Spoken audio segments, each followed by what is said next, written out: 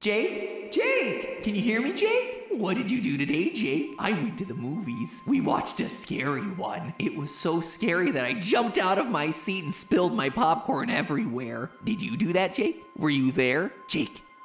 Then I went to the arcade. I ate a bunch of pizza there. I got red tomato sauce all over my mouth and more red on my clothes. There were so many other kids there, and then there weren't. I love you, Jake. You know that, right? I love you. Open the cabinet, Jake. Come over here. Open the cabinet, Jake. Open it. Open it. Open it. Open the cabinet, Jake.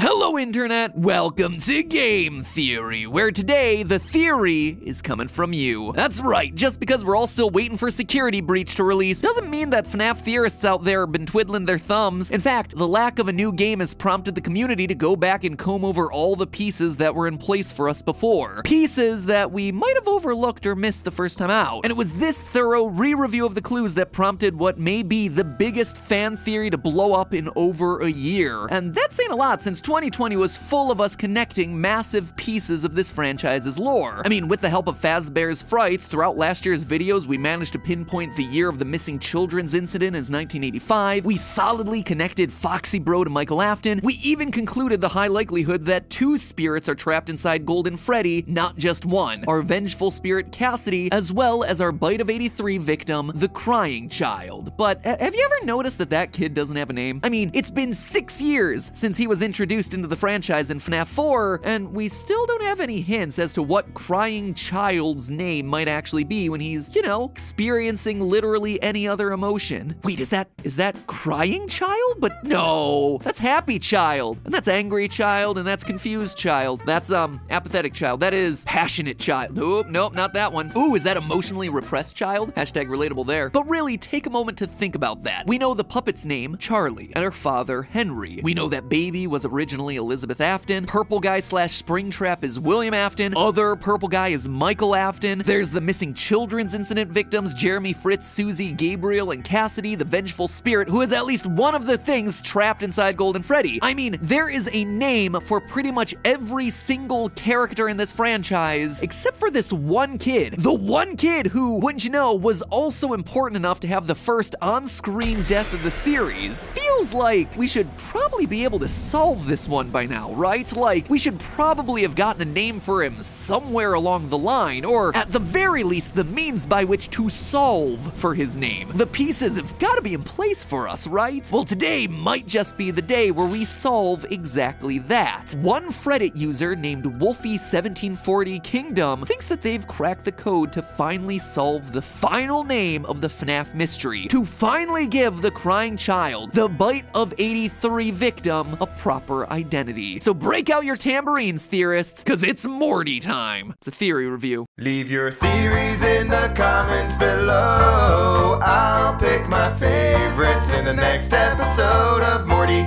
Now, today's theory starts where all the best theories begin, dabbing Chica. That's right, folks, we're back to the most important lore item in the whole franchise. Not any of the novels. Certainly not the games. Those are just afterthoughts at this point. Nope, it's back to the children's activity book, FNAF Survival Logbook. In a past FNAF theory, we had a huge revelation about how this thing works. Basically, there are 3 people present within this book. There's Mike, who's alive and always writes everything in red pen. There's Cassidy, who haunts the book and speaks in ghostly faded text, but there's a second spirit here, the Crying Child, who's forced to communicate by actually altering the words that are found in the book. The example that proves it is right here. Cassidy says, "The party was for you," and the Crying Child responds on page 89 by altering the text of the book to read, "It was for me." We know FNAF 4's party wasn't for Mike, and we know Cassidy wouldn't be saying this to themselves. As such, it must be Crying Child acknowledging what Cassidy has said. Same thing here on page 59 with Cassidy asking, "What do you see?" and Crying Child answering on page 109, "I can't see." Again, altering the actual print of the logbook. So that alone was pretty huge, and it went a long way to supporting the theory that both Cassidy and Crying Child possess Golden Freddy. And that alone would be pretty awesome, but it still leaves a major part of this book unsolved. You see, on page 95, there's a loose thread that's never been tied up, one that has personally driven me crazy for years. It's a grid where you're told to draw an 8-bit foxy. Just another random activity in this children's workbook, right? Wrong. The grid is numbered, and you can see in faint print that you're supposed to put letters into the squares, with the first few already being put in. So in our quest to solve Golden Freddy's name years ago, we collected the page numbers where the phrase "my name" appeared, we added them together per the instructions hidden in the book, and then we plugged those coordinates into the Foxy alphabet grid to get the name Cassidy. Good game, everyone! Let's all treat ourselves to some orange slices and give ourselves a pat on the back for solving another piece of the lore. Except, that's not how it worked. You can imagine my surprise and confusion when the numbers got plugged into not the alphabet grid that was clearly being telegraphed to us, but rather the word search.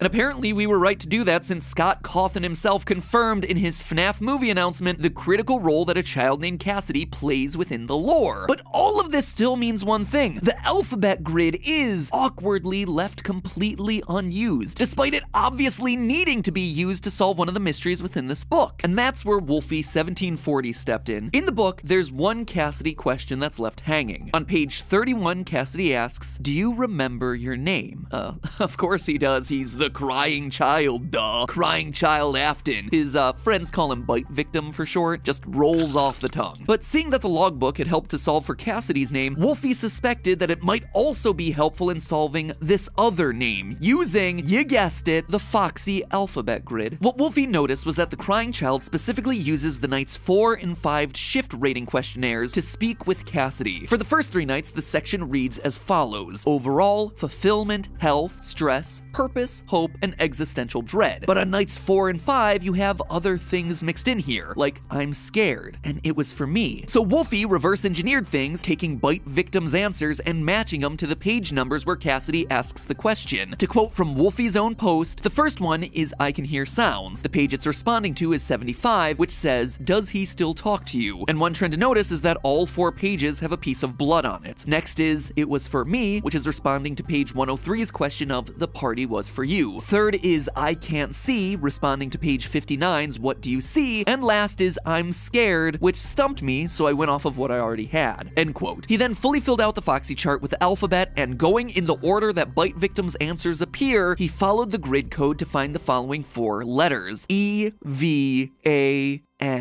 Evan. After 6 years, could it possibly be that Evan is the name of the crying child? I'm not sure. Or at least I'm not convinced off of this alone. Don't get me wrong, I don't think that this is a bad theory at all. Quite the contrary, in fact. Anything that tries to figure out the true purpose of that stupid Foxy grid is gonna get credit in my book. The problem here is the methodology. Throughout the book, Cassidy asks a lot of questions, but only 4 of them actually matter. Wolfie also points out the bloodstains, but there are bloodstains on a lot of the pages throughout this book, not just those 4. And even then, an answer like "I can hear sounds" to the question of "Does he still talk to you?" it feels just a bit off. It's not very precise. You know, it feels random, arbitrarily trying to fit pieces together in a book that has been crafted to be anything but arbitrary. I mean, the Cassidy code alone required you to find 6 numbers, find a page that points to another page on what to do with those 6 numbers, and then translate all 6 of them into the word search. Multi-step puzzles like this have to be precise in order to work. And while the puzzle pieces in Wolfie's theory certainly fit, they fit a bit loosely, you know? I mean, even Wolfie admits that finding the last N was a bit of a stretch, and it forced him to break his own methodology. In fact, another Reddit user, Godzilla813105, tried to correct for that to find the N in a different way. One of the other lingering threads of the book is a series of tally marks written by Mike that never quite add up to anything. They're never used, or at least their true use has never been discovered, but again, similar to the Foxy grid, they must mean something, right? To quote from Godzilla's post, "I realize that there's a magazine Foxy is holding on the first page of night 1 that has 5-3 on it. When you add 5 and 3, you get 8. Then I took every single tally mark set in the book and added them together. I got this from the idea of how the whole quiz thing at the end of the shift says tally up your score. Putting all of these together gets you 47. 47 on the Foxy grid gives you the letter N, end quote. Again, it sounds good on paper, and I love the attempt to make sense of it all, but the why of it just doesn't line up for me. Why add tally marks to this number on Foxy's magazine? How are those elements related? And why would they be connected to a completely different set of 3 numbers gotten from a completely different set of clues? Plus, the story just doesn't hold. Contrary to what Godzilla says in their post, there is no tally up your score at the end of those nightly surveys. Thus, the rationale just doesn't hold up. In short, it all feels like we're convinced that we have a solution to the problem, and we're trying to back our way into how to get there. This is classic confirmation bias, where, as you conduct research, you try and find sources to justify your belief, or you retrofit the data to fit the conclusion that you're looking for. And I should know about confirmation bias, because lots of our theories over the years play with that very concept. Mario is a villain, provided you ignore all the times that he saves the kingdom. You play as the king in Hollow Knight, as long as you squint really hard during this one cutscene that might disprove that. For me, theories like those are all about telling a story, connecting dots that definitely exist within a game that flip your understanding of the plot, but also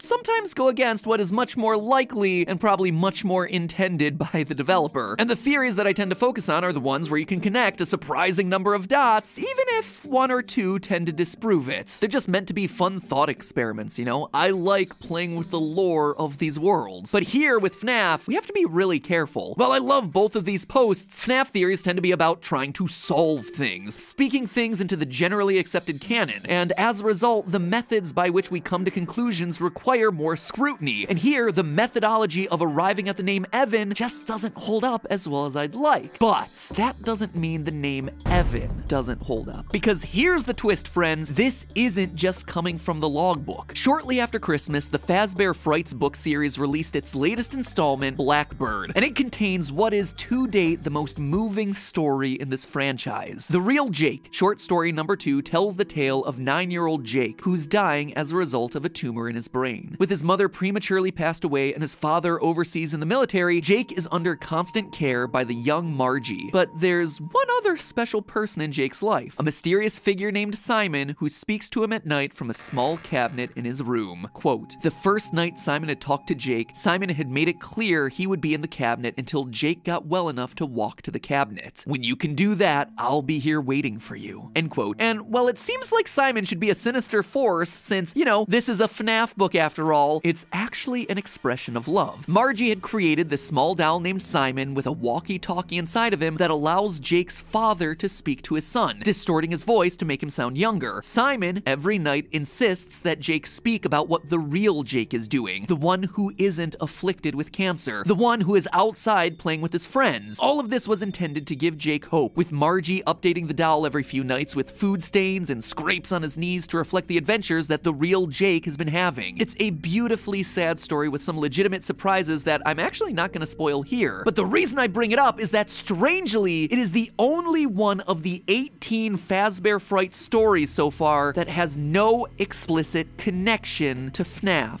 At all. Zero. Every other story thus far has mentioned a Fazbear pizzeria or connected back to a familiar animatronic in some way. This one doesn't. Yes, it does have some lore connection to the ongoing Stitch Wraith storyline, but the lack of anything FNAF stands out like a sore thumb when every other story thus far has connected back in some way, which is why the name of Jake's father stands out so strongly. Jake's father is named Evan, which alone is interesting, but becomes much more noteworthy when you consider that he has a brother named Michael, his only living family. And not only that, this is how Michael is described in the book. Quote, he's a little different. He's intense about making money and he's really good at it. Just the way he is can make him seem like he's not human. So he's like a cyborg with bad programming, end quote. Two brothers, one named Michael who gets compared to a human-robot hybrid. Where have I heard that one before? Father, it's me, Michael. And that's just the surface level stuff, friends. Looking deeper, this is a story about a father communicating with his son via walkie-talkie, just like we see in Sister Location. Heck, you see him communicating through the walkie-talkie that is in a plushie. In the real Jake, it's Simon the doll with a walkie-talkie inside of him. In the games, it's psychic friend Fredbear with a walkie-talkie. Both children suffer from a severe head wound, Jake with his brain tumor and crying child with the bite of 83. In the story, Jake goes on to possess the Simon doll, only for him to then pass on onto the Stitch Wraith, sharing that endoskeleton with another soul named Andrew. In the games, could it be that our crying child dies in the hospital and goes on to possess psychic friend Fredbear, which then somehow gets him passed into the Golden Freddy suit, where he then shares it with another soul named Cassidy? And all of this is happening in a story that has no connection to FNAF, but very clearly has a connection to FNAF. I'm just saying that the absence makes it all the more conspicuous. In short, I'm not convinced that the FNAF survival logbook is solved or anything like that. Right now, I'm just not sure the methodology for arriving at a final name is really as solid as I'd like it to be to enter my personal headcanon. But strangely enough, the name Evan feels like we're onto something. It has some very compelling evidence to support it from the real Jake story. So at this point, I want to hear from you. Let me know. Are you sold on the crying child being Evan alongside his older brother Mike? Or is this yet another example of Scott trying to bury the lead a bit and confuse us by using the same name a bunch of times, shoving Michael in a bunch of places where he doesn't belong? All I know is that I can't wait for the next book coming out in March. At this point, forget Security Breach. It's all about those sick book drops, my friends. Because let's be honest with ourselves. At this point, uncovering the lore of FNAF requires more reading than your typical JRPG. But hey, that's just a theory. A game theory. Thanks for watching. And hey, if you missed our first quest to solve the security logbook, that video is on screen right now. It properly conveys my frustration with the series. And if you're interested in joining us on our ongoing quest to solve all the mysteries of FNAF, make sure you bite that subscribe button. Your frontal lobe will thank you, because let me tell ya, the last time I told you I was stumped about a puzzle in the security logbook, less than a week later, Cassidy was solved. I wouldn't be surprised if something similar happened this time. In the meantime, my friends, I'll see you all next week.